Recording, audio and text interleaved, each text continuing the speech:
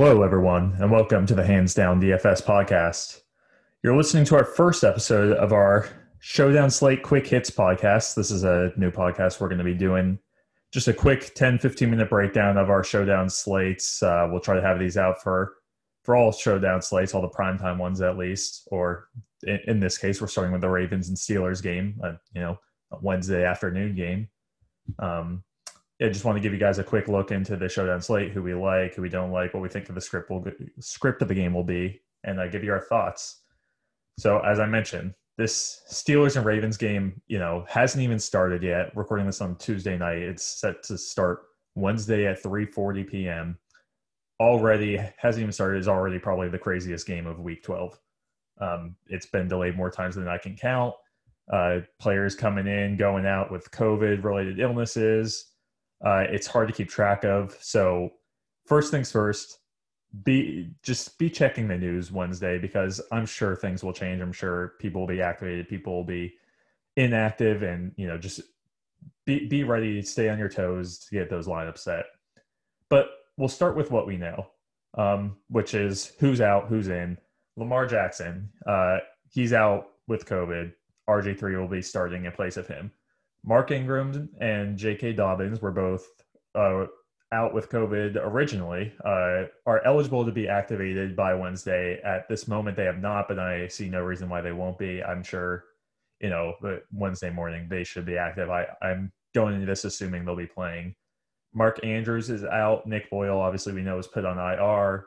The Ravens are basically tight endless. They brought in a couple guys to try to fill in the role, but nobody is going to be a clear standout at the tight end spot.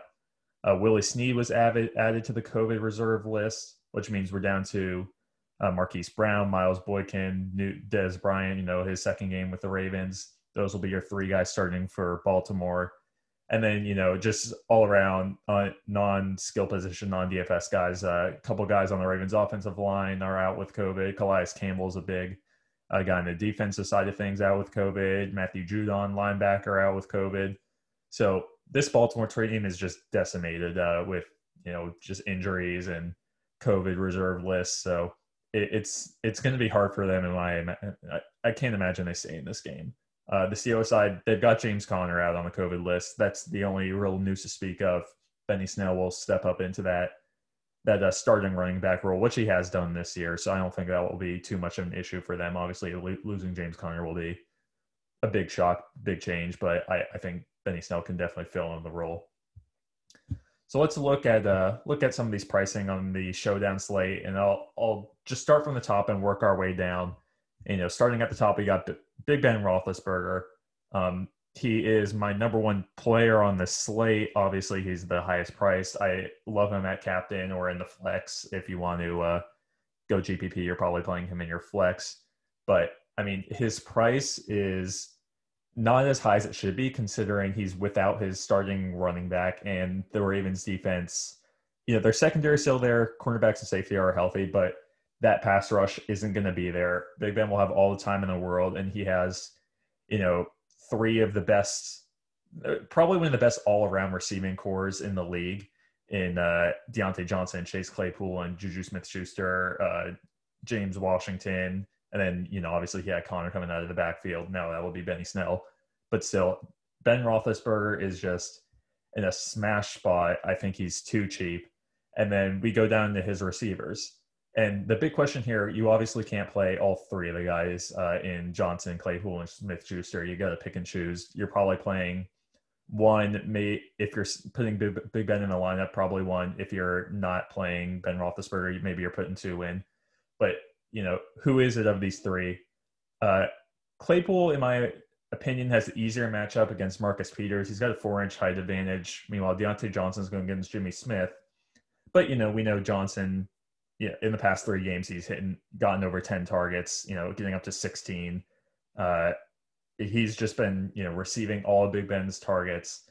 But Claypool, again, easier matchup. He also receives more looks in the red zone. Him and Smith-Schuster, along with Eric Ebron, are receiving most of Ben Roethlisberger's red zone looks.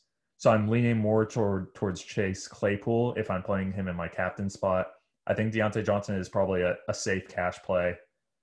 Don't mind playing him at all. I think both of them will be, obviously will be in my player pool. Will I put him in the same lineup? Again, probably I'm just probably choosing one of those guys if I'm putting Ben Roethlisberger in there. If I'm not, I'm probably trying to fit both of those guys in because them two combined should probably make up at least 40%, maybe closer to 50% of the targets in the game. Smith-Schuster's a bigger question mark. He doesn't have the volume that the other guys do. He maybe gets 6 targets per se, 6, 7 around there. He can get as low as 3 or 4. He's definitely a GPP only play. I'm not playing him at cash games at all. I'll probably throw him into a lineup at his price in the flex spot. I'm not playing him as captain, but at 9,600 in the flex, you put him in there and you hope out of his 5 catches he gets, maybe 2 of them are touchdowns. He'll absolutely be in the optimal lineup at that point. Absolutely be in the Millie Maker number 1 lineup. So I'll play him in that hope, but I know he's not going to get there on volume alone. And like I mentioned before, even though this Baltimore defense is banged up, their secondary is still there, so he won't have the easiest time getting that done. So don't like him in the captain spot. I prefer him in a flex in GPP lineups.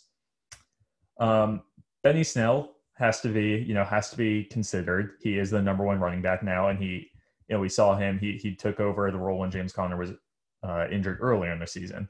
And while when he was starting, he wasn't that productive. We saw as a backup, he was able to be very productive, getting 113 yards in his first game of the season as a backup, replacing James Conner, partway through that game as he got injured. Baltimore, I've said this, 4 times now, but their defensive line and their linebacking core is going to be short 2-3 guys, I think. So I think Benny Snell is definitely someone that, can break off big plays. I don't love him as a captain. I think he's more of a flex play, and I think he's a little bit more expensive for his skill level, but I'm sure he will get the volume, which makes me, think he's definitely in consideration to play. RG3, what do we do with him? He's losing Mark Andrews. He's losing Willie Snead. Short on pass catchers, but he is a guy that, in his time as a rookie, he was running the ball, around 8 times a game. So, even though he may not have the throwing ability that Lamar Jackson does, he's still, if he's going to keep up that same momentum that he had at, his first 2 years in the league, if he's going to be rushing the ball 8 times, he does have upside, and it's upside you have to consider, considering he's, the 1, 2, 3, like the 8th highest priced guy on this slate as the starting quarterback for Baltimore. Going down to the Steelers defense, I love the Steelers defense here. I don't care that they're priced at 7,800. Like, that's a ridiculous price for a defense on the showdown slate. But Baltimore RG3 will likely turn the ball over at least once, if not twice or 3 times. He hasn't played significantly in a while, I should say. I see interception in his future. I see, fumbles if he doesn't protect the ball in his future. I think Pittsburgh, alone, they should not, with as good of a defense that they have, they should not be letting Baltimore score more than 2 touchdowns in this game. So if they're keeping Baltimore to under 14 points and get a turnover or 2, they've got a great defensive line. They'll probably get another sack or 2 with, like I mentioned, 2 guys on the Ravens offensive front. They're out, so they'll probably add in a couple sacks in there. I think they've got a very safe floor, and also probably a 20-point ceiling if you're giving them 5 sacks or so, and they can hold them to 10 points. So I like the Steelers defense. And then we get in the question of the Baltimore running backs. What do we do with them? As always, as every week with Baltimore, all of the running backs are in play because they just use a running back by committee. J.K. Dobbins is the most expensive, and he should be. He leads the backfield in snap counts the past 3 weeks. In week 11, he was sitting at about 60%. But at the same time, on the season, him and Gus Edwards, and this is lean more towards Dobbins, recently the past few weeks, but him and Gus Edwards are about equal in touches per game. Both have about 9 touches a game, and Gus Edwards has been productive with his touches. So I think this is a spot where you can and maybe should be playing 2 out of the 3 Ravens running backs, considering They have backup quarterback. They're down a receiver, down 2 tight ends. It's going to be a run heavy game for a team that was already run heavy to begin with. So I think, if you're ranking them, I think the price that they come at, Dobbins, Edwards, Ingram, even including the value that they bring, I think that's the order that you want to play them in. If you're playing 2 of these guys, Dobbins has to be one of them. You can't play Edwards, Ingram. Maybe Dobbins, Ingram, or maybe Dobbins, Edwards if you can do that. But, you definitely want Dobbins in there because he's going to be the highest. He's going to be on the field the most. Eric Ebron's been a staple for Big Ben in the red zone at least, and he's just been a staple all around. He's targeted about 6 times a game, and he's very consistently seen that game in week out. And the best part is you're getting probably a third of his targets, 1 or 2 a game, are coming in the red zone. So he brings that touchdown upside. Love him here. I love this whole Steelers pass offense because Big Ben, he's obviously capable of throwing the ball. So love him here. That we look towards the Ravens wide receivers.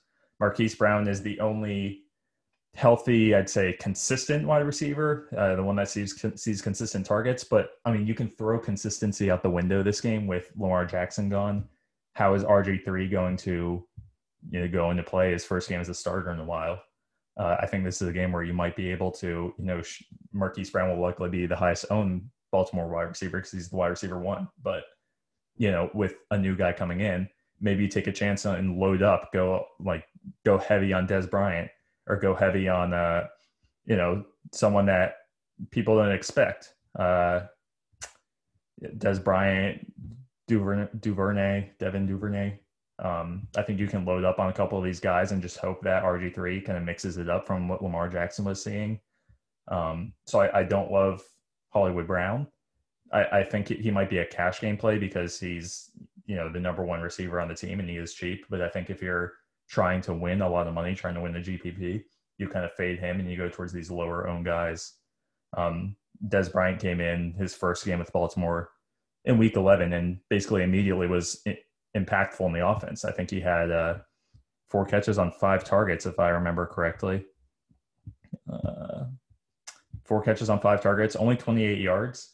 But if you're seeing that volume at 4,800 for 5 targets, we know that what Dez Bryant is capable of. He can definitely pay off his salary. And I think that kind of, I draw the line there. Kickers, you can play kickers. That's fine, especially Pittsburgh. If they're going to score a bunch, you'll at least get extra points out of Boswell. But I think about theirs, where you kind of make the cutoff of calling quote unquote safe plays, guys that see significant volume in the offense, and then you start getting into some of these dart throws. And I don't really love any of the dart throws this week. I mentioned you can take a chance on any of these Baltimore pass catchers and hope that they do something. Boykin, for example, could be a guy that maybe breaks out a big touchdown, and at 1,800, it ends up being a good play. But I think the only guy down here I'm, even think is worth considering is maybe Vance McDonald, only because, he does receive a target or 2 every game. And if that happens to be in the red zone, because we see with Ebron, Big Ben likes throwing the tight ends in the red zone. If Vance McDonald catches one, at next to nothing, $400 in price, he'll pay off his salary. The tight end spot is weird for Baltimore because they brought in Luke Wilson and Eric Tomlinson, and Tomlinson's the only of those 2 guys that are on the slate. For some reason, Luke Wilson isn't. I guess because he was a late ad after they already made the pricing. But Luke Wilson will definitely have more of an impact in the offense just because he has significant NFL play time. He spent 7 years on the Seahawks acting as a backup tight end, and was getting a few 2 to 3 targets a game. So he definitely has significant NFL experience, whereas Tomlinson, doesn't quite have that. So I don't think you play any of these tight ends for Baltimore, even with Andrews and Boyle out. Honestly, I think you fade the Baltimore passing offense and just load up on running backs. But if you do want to go Baltimore pass offense, I think maybe Dez Bryant's the way to go. So that'll wrap up our quick hits for this Baltimore Pittsburgh Steelers Wednesday afternoon football slate. we'll have an article out for it to kind of complement this podcast. Let us know what you think. Shoot us a message, a DM on Twitter, follow us on Twitter. If comment on Reddit if you find this that way. Just let us know what you think about these if they're helpful, and we'll try to have these keep putting these out for each showdown slate. Thanks, and talk to you guys next time.